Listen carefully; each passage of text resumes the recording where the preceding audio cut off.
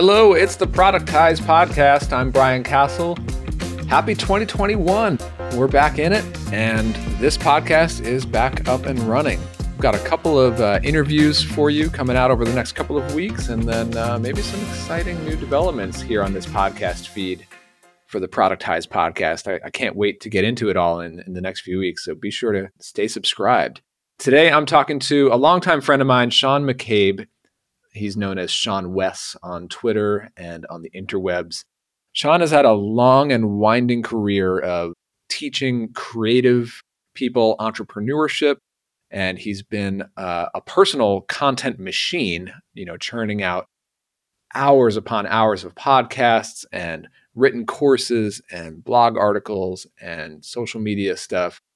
This year, all culminating in the new productized service that he calls, fittingly, Daily Content Machine. Been pretty cool to see him launch this thing and grow it and build some impeccable process and operations behind it, where they are producing daily content for people. It's pretty cool. We're going to get into all the nuts and bolts of how it works here in the first part of the interview, and then in the second part of the interview, as always, I'm kind of diving into Sean's backstory and all the different learnings and twists and turns that he learned over the last decade of building a business on the internet. That's what this is all about. So let's get right into it. Here's my conversation with Sean McCabe. Enjoy.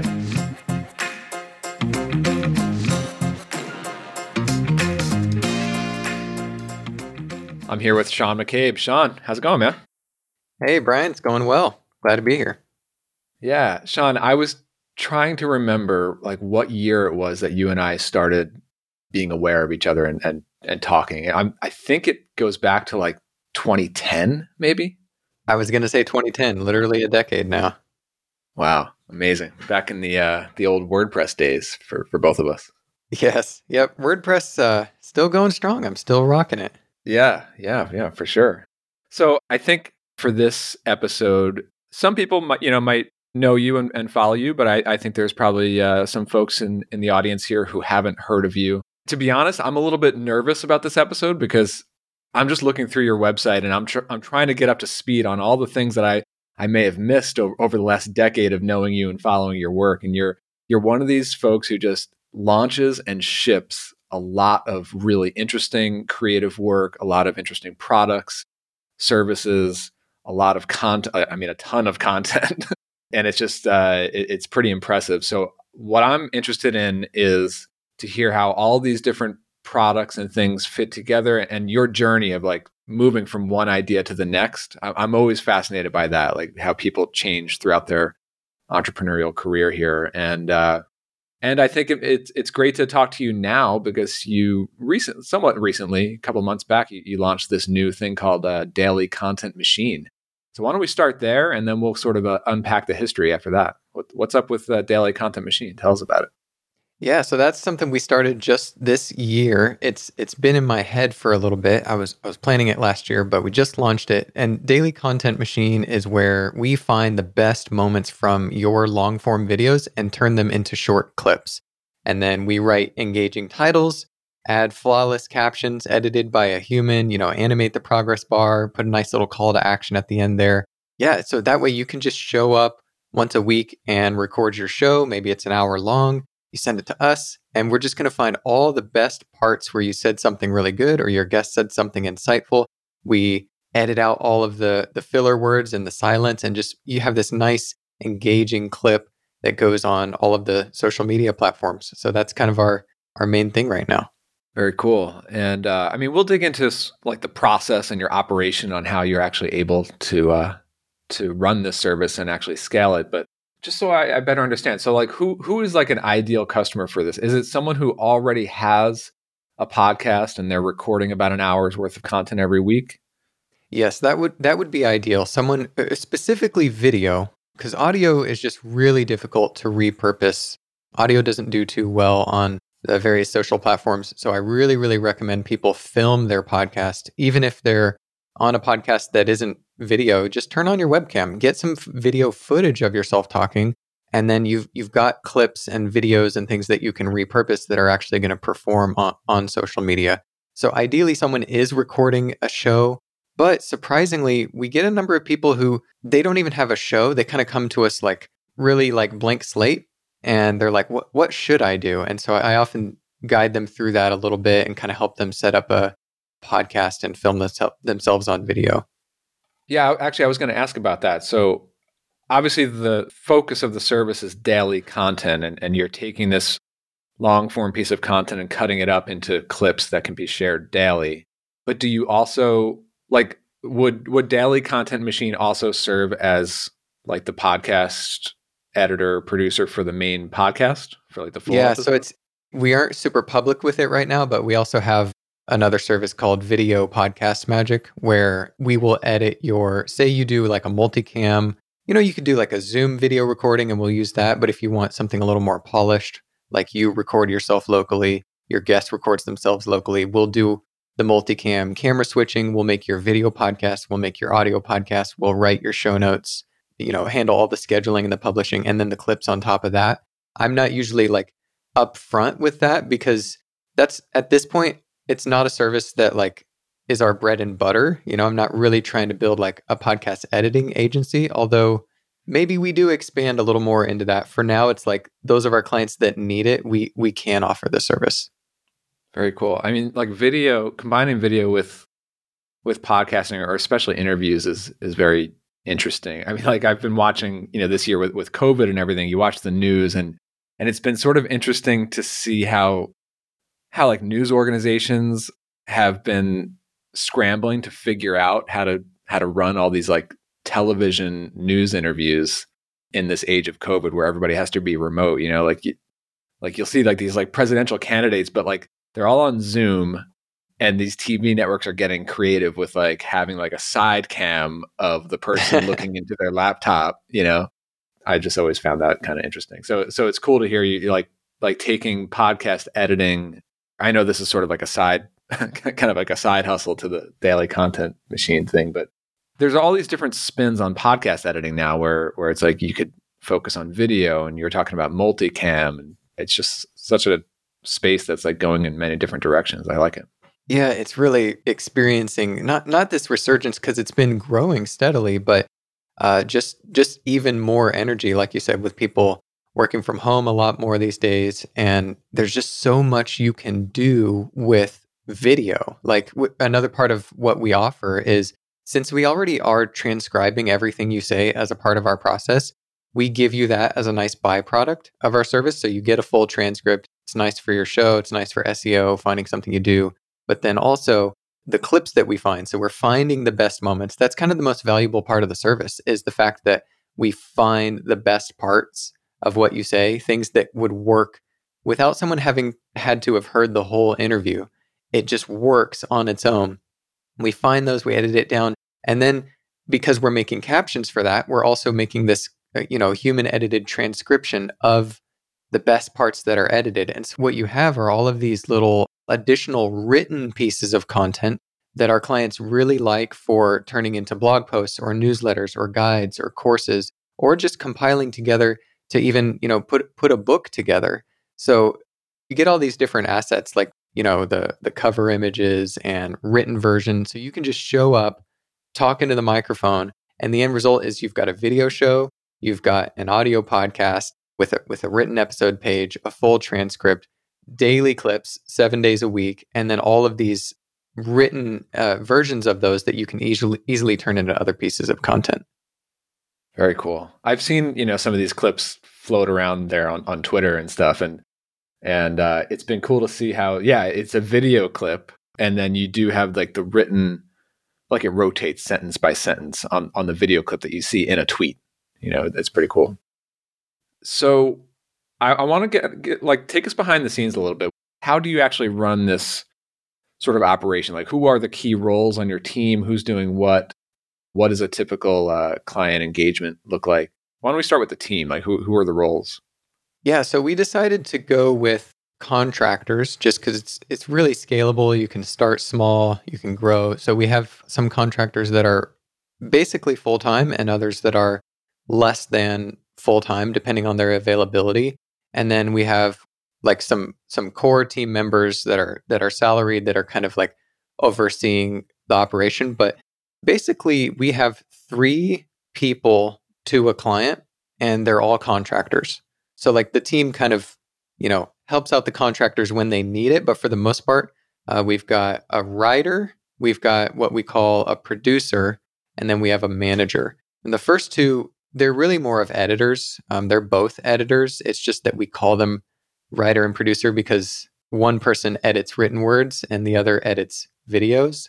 And so that's just what we call them. But the process basically looks like we transcribe the whole recording. The writer goes through and, Are you doing that by hand or are you using a service? No, I'm using it's machine generated. We're not doing that by hand. So it's like, I would say 96% accurate. It's got like commas and periods and capitalization. Like it's remarkably good, but it's not perfect.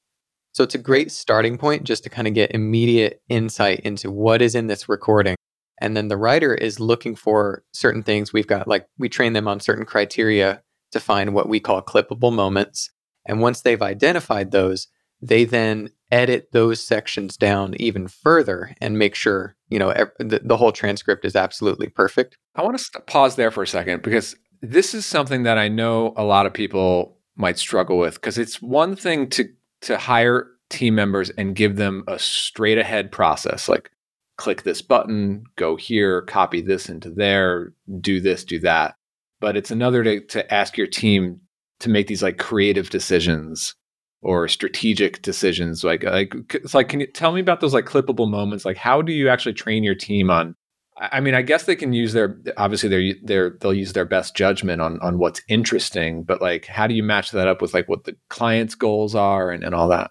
Yeah, great question. It's very systematized. We've also found that you can train, the process is thorough enough to where we can train anyone, but it really helps when the person is already a writer and you're not having to work super hard. So it's a good idea to start with someone who is already really good at what you want them to do. But we've had success with just training them on certain criteria. So basically, this needs to make sense without context. Whatever this clip you want to pull out, someone needs to understand it and get some insight from this without having seen the rest of it. That's very, very important. And then within the clip itself, we have kind of a 3-part structure. We call it the hook, the substance, and then landing the plane. So the hook is right at the beginning. This needs to grab someone's attention. And even if the person, like the client, didn't actually say things in that particular order, like maybe they didn't set up the context exactly, we'll pull that from a different part of the video, even if it's slightly out of order, just to get a good hook at the beginning. So immediately when this video starts auto-playing on social, the viewer is engaged. So you got a hook, then a substance that needs to deliver some kind of takeaway, insight, or value respective to the client's audience, which is also, we're doing research on that, so we know who this is. And then landing the plane is like, the clip can't just end suddenly. It needs to come to a closure. The voice needs to have this downward inflection where they're coming to the end of a sentence, like that. Right. Very cool. I guess this might get into a little bit of the client onboarding, which I'm always very, very interested in. But do you do anything like training your clients on how to produce really clippable content, if you will? Yeah. So there's 3 ways that I tell them that I really like making clippable content easily. The first one is to prepare an outline for yourself when you go into your recording. And I recommend just preparing a bullet list of 7 takeaways. Why 7? Well, we're trying to make daily clips. There's 7 days in a week. So if you say 7 insightful things, there you go. There's your week's worth of clips. So I tell them, usually we're looking for around 60 minutes. That pretty much guarantees we're going to find enough clips, but it doesn't have to be 60. We just need 7 insights. So if you kind of prepare those on your own, maybe you only record 38 minutes and we find exactly what we need. So that's the first one, prepare 7 takeaways.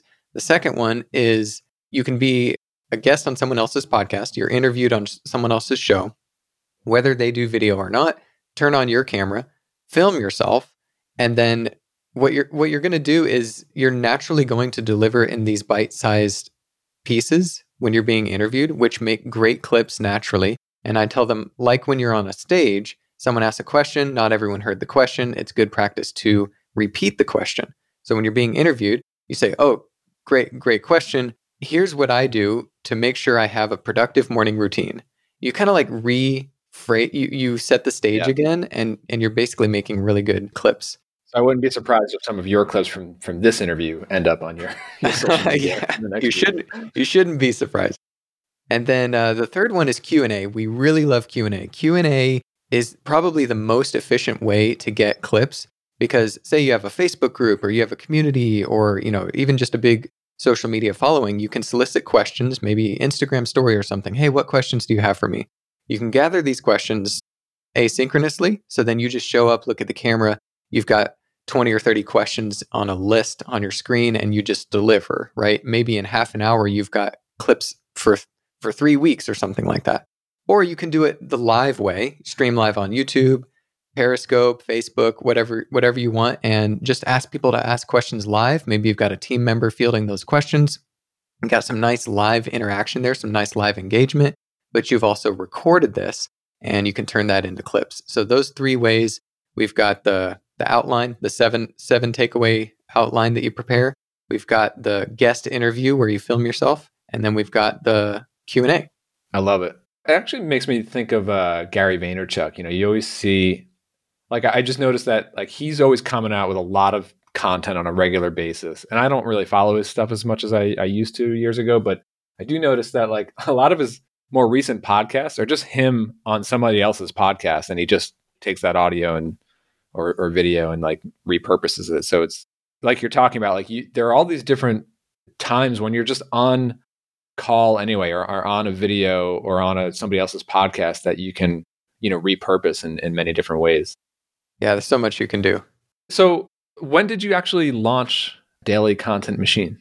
Very quietly at the end of May in 2020. And within a few months, it was already a 6-figure business by itself, which was pretty awesome. But like very quietly, like mainly it's been, I'm actually really holding back a lot of the stuff you talk about, Brian, with processes and stuff. It's like I'm holding back. I literally haven't even emailed my 25,000 person email list. Like I've hardly pushed this at all. I haven't even been, I don't think I've done anything that promotes it or links to it directly in like 2 months. And every day we're just getting inquiries. Every day people are recommending us. They're referring us. They'll find my Twitter bio link or something like that. It's been pretty incredible. So like I'm just trying to keep up with, like, we have good processes for delivering the actual service. And I'm moderately happy with client onboarding, but there's a lot that we need to do to make it even better. The main thing right now is really streamlining the contractor onboarding. So like training them. We have training, but then it's growing so fast. We're evolving the way we do things, and we're recording new training right now. So good problems to have. That is a really hard problem. I've seen that happen with audience ops. But I want to dig into that in just a second. But coming back to the very early days of a brand new productized service that resonates. I mean, I'm having flashbacks to the early days of audience ops, and I remember being really surprised at how fast it grew in the earliest days. Like I just really wasn't expecting it. My expectation was I would launch this audience ops service, blog content productized service. This was back in 2015. And I just thought it would be like a good way to start generating some recurring revenue. Maybe I'd reach 10K MRR within a year, I thought. And I mean, that happened within 60 days, and it was like, but that's the thing with a productized service. And obviously this wouldn't be the case with every or any service idea, but it has that potential to, you can really just launch the offer and you don't even have to figure out all your processes yet. You could figure those out as you work with your very first customers, Yes. and it's not like you're pre-selling, you're actually selling and delivering the service. Yeah. A really powerful way to get paid upfront for a service that you're not even quite ready to deliver is to simply have a wait list. If you just book people in advance, and this is very natural. Like right now, if you wanted to start with us, we couldn't start for over a month. That's when we're available. But in the beginning, we actually arbitrarily created a wait list and we booked people out 4 weeks. because it actually helped us kind of spin things up and hire the right contractors and get them in place and train. And so a wait list is really, really helpful. Not to mention, sometimes clients are like, "Can you do it sooner?" Well, then you can charge a rush fee or an expedite fee. But yeah, getting people booked out in advance. You mentioned just having the service like really resonate in the beginning. For me, I knew from the beginning when we were making this that this was what people wanted, because I would just have conversations with people. I really made the daily content machine just for myself because I wanted clips of myself. But then whenever I told people about it, they're like, "Oh, I really want that." And so I'm like, "Okay, well, I'll do this." It's not like I just woke up and wanted to do this service one morning. It was just people were saying, "Can I give you money to do this?" So I said, "Okay, let's do this." And it's been remarkable. Like the close rate I have on these calls, I mean, it's probably 50 to 60%. Like it's really good. And even the people who haven't signed yet, it's all like, it's like timing for them, or like maybe we'll start, in quarter 1 of next year, or like we got to get these things in line. But like it's hardly ever just like, no, this isn't going to be a good fit. Like most of them pay. And then I got the idea to just say, hey, so I started out with a 3-month contract. Everyone did that. And I'm like, okay. I went up to a 6-month contract. Everyone did that. And then, so more recently, I'm thinking, okay, there's zero resistance at all. I'm gonna go up to a 12-month contract. And I got this other idea when we're at 6 months to say like, if you want to pay for all 6 months up front, I'll give you a month for free, just to kind of like front load cash for myself and grow faster. And 60% of people that I've offered that to in the past several months have taken us up on the pay 6 months up front deal. So I wasn't aware that you do these like termed contracts. And so when you say 6-month or 12-month contract, is it you are paying up front, or is it like you have an option, but you are sort of like obligated to do all 12 months? It's the latter. They pay monthly, but if they want to pay up front, we'll give them some money off. Got it. Very cool. So, I mean, you mentioned having the wait list. I remember in the first year of Audience Ops, we did run into that. Like after the first 3 months, got the first batch of clients. That's great. But we had to pause on all new sales. And then we spent like another 3 months just figuring out processes and starting to hire. Like I had 2 or 3 people in the very early days, and then like hiring. Like we had to figure out the key processes. One of them being new client onboarding, and then the other one was contractor training, like you were talking about. And both of those processes we have overhauled several times over the years, because you just reach these new limits in the operation, or you need to start multiplying them more, and then the process changes. I mean, new client onboarding, that's one of those things that I think is really like unlocks growth, because once you get that dialed into, I mean, for lack of a better word, a machine, you can really push on sales and marketing to throw more leads, because you know that your team has the system to actually onboard them, and you don't need to get pulled into the weeds. Also, you're setting them up. What I found that the bigger win there was like you're setting up a client for success. Like we literally saw the client lifetime double after we improved our client onboarding. And that's a key one. But the contractor stuff, that is a really tough nut to crack. And we've worked really hard on that over the years. I mean, I'm curious to hear your thoughts on it. Yeah, I mean, you mentioned that you hire producers who I guess have some video editing skills, but you also look for writers. Like who are you looking for in terms of like the ideal candidates to work in this? Yeah, it's mainly someone they're a writer, they have writing experience, they have editing experience. And then on the video end, just someone who has video production skills. So like they're good at editing, ideally they know After Effects. Our training will get them from zero if they have no experience with After Effects and animation. But if they have some familiarity, it's always nice. Very cool. And then what does it look like for like a new person to start working with you? I mean, maybe it's something that you're still figuring out right now, but yeah, like how do you bring them on board? What does the hiring process look like? And then the training, and then how do you throw them into like actual client work? Yeah, we do what we call like shadow jobs. So they'll do a couple weeks of, we'll take a previous client batch that's in, depending on the role, it's in various stages of being unfinished. And so they take that training job that's going to be in the state that an actual client job will be when it gets to them in their role. They've already watched the training, and so they have these companion videos, which previously we used to do like really long training where it's basically like you're sitting and watching someone work over their shoulder while they explain what they're doing and be like a 3-hour long video. And now we're changing that to be more bite-sized videos where it's more digestible, it's more easily referenceable, and it's more easily updatable, because it'll be like one little thing changes in software or whatever, and it's like you don't want to redo a 3-hour long video. So we're in the process of making those more bite-sized videos, but they've got these training videos for reference.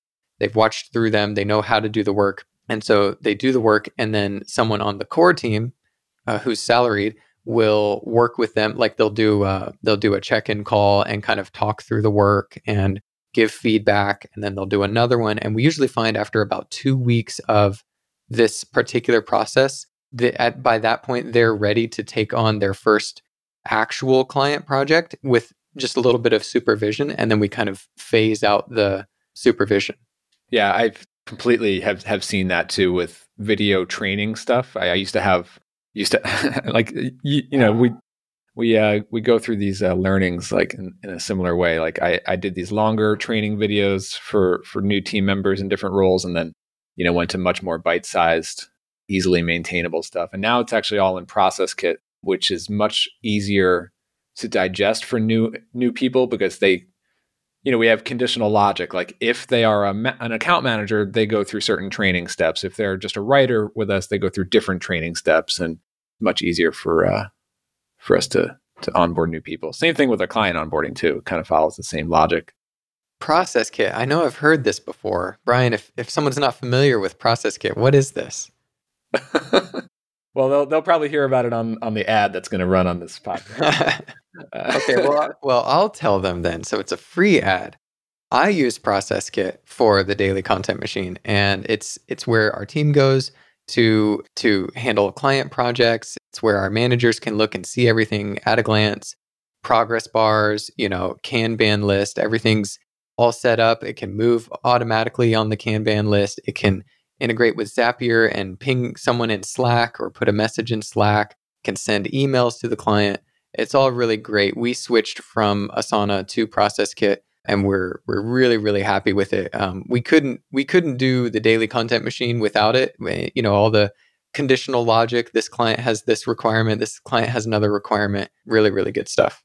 Love it. Yeah. And I mean, thanks so much for all the feedback that you and your team have been giving me and my team on Process Kit. It's been awesome working with you guys.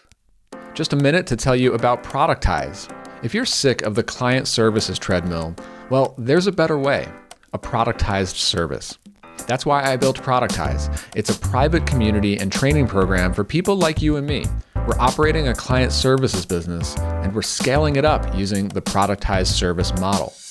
Join our private Slack, our private forum, and get matched into your own small mastermind group with other members. Give and get honest, constructive feedback to grow your productized service business this year. Plus, get access to my Productize course, which gives you everything that you need to start, grow, and systematically build your productized service business. The best part about becoming a member? No ongoing subscription. Purchase once and you get lifetime access to everything.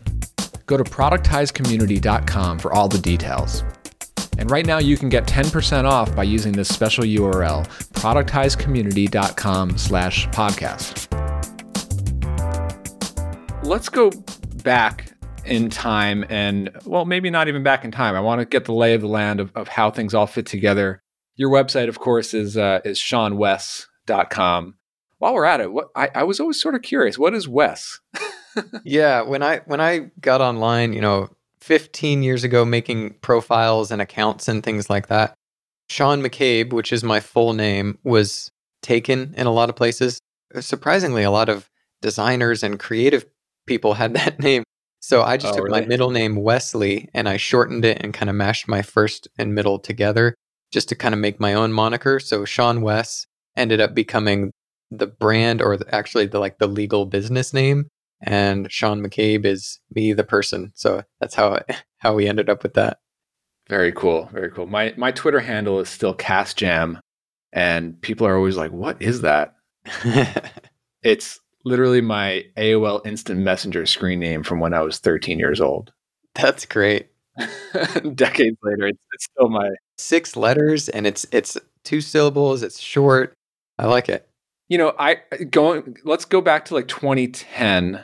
I guess you and I sort of crossed paths because we were both doing like freelance consulting in WordPress, web design, web development stuff. Is that right? Yeah. So I was, to back up a little bit, 2006, 2007, I was repairing computers, and a lot of my clients were, they're kind of older and just wanted someone to make it run faster. But I found that, I'd do on-site repair. And so I'd come and they'd be there and we're talking, and found out they run a business. And more often than not, they would, I don't know how it came up, but like so many people kept asking like, hey, can you update my website? And I was like, sure. I just started saying yes to stuff, and got into web design that way, and started getting so much work. Like I couldn't really handle it myself. And I was really enjoying the design aspect of it a lot. I knew a little bit of HTML, CSS, but I wasn't really a developer, more of like a designer. And so partnered with a guy who was better at front end development, and just started this little web firm and started building websites on WordPress for clients. Yeah, very cool. And so the next big milestone that I remember, you were pretty active in the WordPress community. You probably still are a bit, but like, you were doing that sort of work. And then you started getting into this like hand lettering, doing these like really stunning hand lettering projects and throwing them on Instagram and then tweeting about it. And that turned into like a course. And that was like a pretty big deal, a pretty big splash. That was like a kind of a big event that I remember in your journey there. Is that right? Yeah, that happened around the same time, starting in 2010 while I was doing the web stuff. This was kind of my nighttime gig. I was just drawing for fun, drawing letters. And for those who don't know what hand lettering is, if you think of like the Coca-Cola logo, it's not a typeface. It's a custom type logo. Someone designed that piece cohesively together. That's the type of thing I would do, just like custom lettering pieces, just drawing for fun for myself. I was doing that for 2 or 3 years, posting on Twitter and Instagram and Dribble and places like that. And no one really cared for those first few years. It was really just a hobby for me. It's kind of my way of doodling. But then suddenly 2 years in or so, people started asking, they really liked my work and said, hey, can I buy this on a t-shirt? Can I buy this on a print?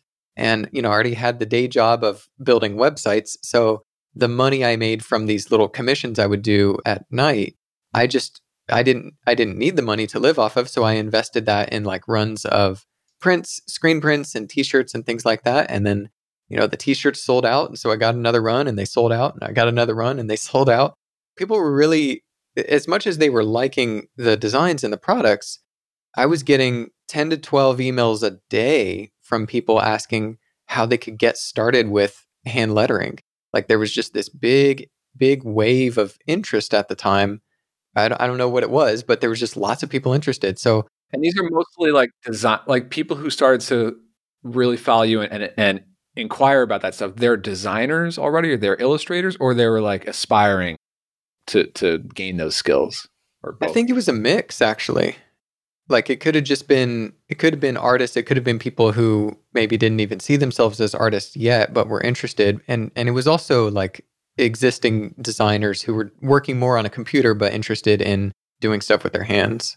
It's always interesting how like when you have an audience in a certain area, like there's like a lot of artists in the world and hand letterers in the world. But if your audience happens to be more digital, but they are creative, then that hand lettering on paper, that's like a new and It is a novelty idea, right? Yeah. Yeah. Yeah. Really cool. I don't really know why there was this sudden interest, like 2011, 12, 13. Like just, you could look at the Google search trends and it just spiked there for some reason. I don't know exactly why, but I got tired of responding to all the emails every day. So I just compiled a 10-step guide that answered the most common questions and put it on my site. And then that somehow ranked number one in Google for hand lettering and for lettering. And it was like going crazy on Pinterest, which I didn't even use. Next thing I knew, that guide had been read 200,000 times that year. And Wow. I'm like, well, there's lots of interest here. Maybe I should do something more. And I'd already run the computer business. I knew about business and clients and writing contracts and getting paid and pricing your work. And so I think I had something that a lot of artists didn't. And I thought, I'll make a course that, I'll show you how I'm doing the drawings and how I'm digitizing them and making vectors and Bezier curves and all that fun stuff. But maybe more importantly, how do you actually make a living with this? How do you price your work? How do you get paid every quarter with licensing deals? And so just kind of showing people the business side of art. Spent 6 months making a course, launched that, and I wasn't really expecting very much. I thought maybe I'd make a few $1,000s, but in the first 3 days, it made over $100,000. And like from then, it was like, okay, I guess this is really a thing. Like I never thought I could make a living as a lettering artist, but here I was. Incredible. Yeah, I just remember that was one of those like big.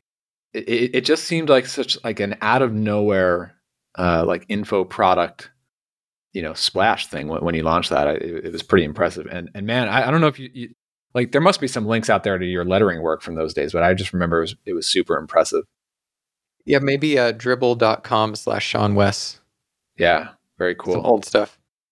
So from there, I thought it was sort of interesting how, I mean, you said that you had the background in business and contracts and working with clients and stuff like that. And it does make sense that you would teach that stuff to more creative artists and people like that. So was that like sort of the bridge that got you into all of the content and audience building and thought leadership, if you will, around running a creative business online? It definitely was, because at the time I had started this little podcast where I was just kind of sharing what I was doing as I was doing it, just iterating in public. And I'm launching this course and I'm talking about what's going into making this course and marketing this course. Before I knew it would even be a big deal, I was just kind of sharing as I went. And so I just continued that theme of sharing like what I was doing as I was doing it, kind of just building in public. And that kind of attracted people outside of the art world. Like it wasn't just artists, it was marketers, it was, designers and business owners and filmmakers and developers. And it was this more general group of people. And as much as I did enjoy the art, I think the art gave me, that's where I found that I had a voice. Because lettering, you can write words and you can put a message out there, but it would take 4 hours to write 4 words that look really nice. And I just felt like I had so much more to say. And so that's when I got into like podcasting and writing and videos as just a way to like get more of what I had to say out there. And as much as I liked the art, I really just liked helping people get unstuck and figure out, I'm just really practical, down to earth. Like what can you actually do to make money from this? How could you actually quit your job and make this a real thing, a viable thing? And so that is what got me into kind of this more like how to run a creative business thing. Yeah. How you put out content. It's like it's just the sheer volume of content, both podcasting, video, text, and then we've got these courses and membership stuff. It's pretty impressive. Obviously, it spans out over several years, but still, even like just month to month, you're producing a lot. So I'm sort of like looking through the website today, and you've got this section for courses. So like there's one on starting a business, building a writing habit, getting clients, starting a podcast, one on pricing and stuff. And so obviously these are like, each one is kind of like a building block to forming like a really good online business. How has this stuff sort of like come together for you? I know that you also like wrote a book at one point. Like how did these course packages come together? And then there's the membership component. Like what does it look like today? And maybe how did that evolve over the last couple of years? Yeah, I had no idea how it was all going to come together. So, in hindsight, I made a lot of mistakes. I didn't narrow down. I didn't focus enough. I think honestly, Brian, it was like, wow, I made this course and it made 6 figures. I'll just keep making courses about everything I know. And there wasn't really this thought around like, who is it for and how do I reach them and how do I sell it? And so I found myself in this place where after putting my head down for several years and just cranking out courses, like 68 lesson courses, 72 lesson courses, just like really in-depth stuff, then I just had all of this material for like, different people, different audiences, or at different stages in their business. And it was like, oh, how do I market and promote all of this stuff sustainably? It's like I launched them and this one made $50,000 and this one made 35 and this one made 170, but after you get those spikes, like I really didn't have a sustainable business, which is what ultimately, 6-7 years later led me to productized services, because it's kind of like the revenue reliability of SaaS for agency owners. Like I just love the predictability of it. But I had this really spiky revenue, and like it was great, but I didn't like the unpredictability of it. Yeah. And is that what led you to go to like a membership model? Yeah, it really was. Because like I had these courses, I launched them, they made money initially, and then it was like, okay, now what? I would spend like 18 months building out these crazy, sophisticated evergreen sales funnels with different learning paths that led to these different various courses. And so you kind of can see that iteration if you're looking at the homepage currently. There's these 6 different learning paths. Like, what do you want to do? Like, I want to start a business and quit my job, or I want to start a podcast, or I want to, price my work. And these different learning paths have different lead magnets and different like 2-week email courses with more resources and more education. And they all lead respectively to one of the courses that I made. That was kind of my feeble attempt at stringing this all together. But it's honestly so complicated that when it doesn't perform as well as I want, you kind of don't even know where to begin to diagnose like optimizing it. And so I got so tired of it, frankly. I just said, you know what? I've had this membership that I've been running for 7 years. And mainly it was just a community, a little bit of resources, but we do like some live streaming and, office hours, and that was it. And I thought, you know what? I'm just going to put all $8,000 of these courses in the membership and just call it a day. And we have made a lot less money than we used to make launching these courses, but my quality of life is like 10 times better because I don't have to keep doing these launches and like switching my focus and switching context to different audiences. And I just said, put it all in the membership. I don't care if we make less money. And then I was like, let's just focus on services, and that can be our bread and butter, and that can be like nice, reliable cash. Yeah. I mean, I love it. And I mean, membership programs like this, or just membership communities, really, I should say, it's have been something that I've been really interested in for a while. Obviously, with Productize, I have the course, and it comes with access to our private community. And, I've always wanted to be more active in it myself, and to really add more like daily and ongoing value in it. And this year in 2021, Jessica is on the team now, and she's really helping to do these like live Ask Me Anything events. And by the way, Sean, you'll be doing one of those for our community in the next couple of weeks. Yeah, I'm excited about that. Yeah, but I wanted to ask you, like, what actually goes into your Sean West membership? So obviously you get access to your whole like library of courses. So a ton of value there. But I'm more curious about like, I mean, I'm looking at the page here. There's like a members only podcast. There's a private. I assume there's like a private community access. Mm-hmm. Mm-hmm. Yeah, like what goes into it? What is your involvement in it? What does that actually look like, and all that? Yeah. So right now it is just literally everything we make, all of the training, all of the workshops, the courses, everything we make is free to members. And you can also buy those things standalone still, but it really wouldn't make sense. So we see the membership as like a companion to all of the training. It's like, okay, here's this tremendous amount of, Netflix for business training, but how do you actually apply that to your unique situation? That's where the community is kind of the glue to all of this. This was like before Discord and Slack and stuff. We actually built our own community in a box platform. It's got like conversations and rooms and video and audio live streaming and profiles and stuff. I actually was thinking about making that a SaaS several years ago, and it got put on the back burner. But yeah, it's pretty cool. I think it's a really good deal. As far as my involvement, normally my involvement is like hanging out in there and answering questions and helping people, but also I stream my show live. So like when I record the podcast, we stream it live only to the members. So we do like a pre-show and a bonus after show, and the public version goes out to everyone, but they can ask questions. It's more interactive for them. So it's not like I promise my time, but you'll probably get my help. Other than that, it's like the team is in there as well, and other people are helping out.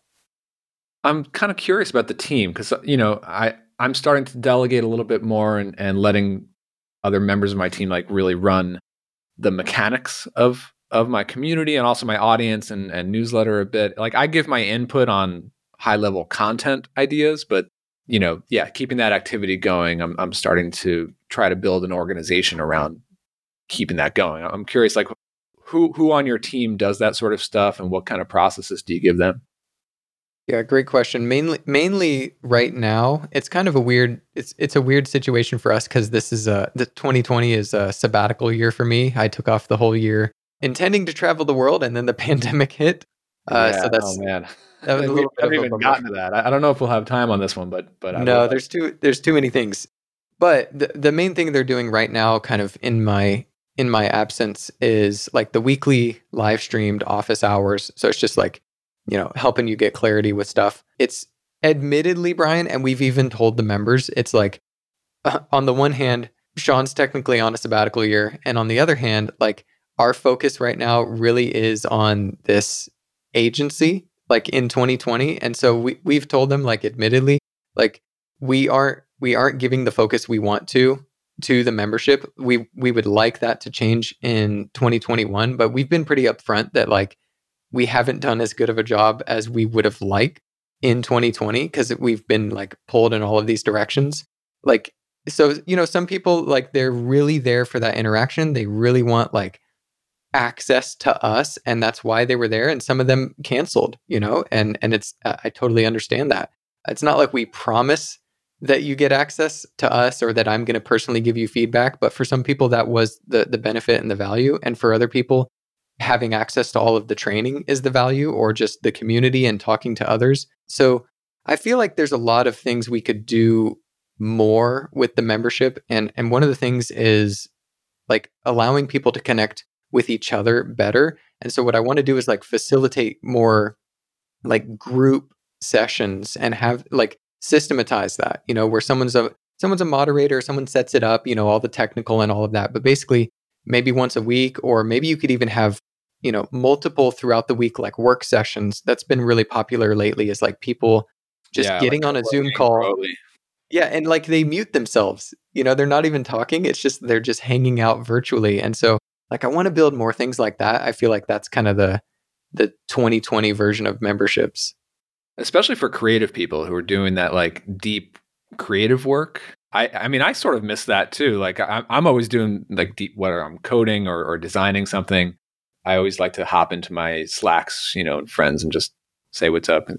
It's kind of like the old like coffee shop or co-working space. Yeah, coffee shop, or like I used to work at a in-house agency, 13, 14 years ago in New York, and it was always kind of fun to like talk about music to my coworkers sitting next to me, and then go back to working on websites.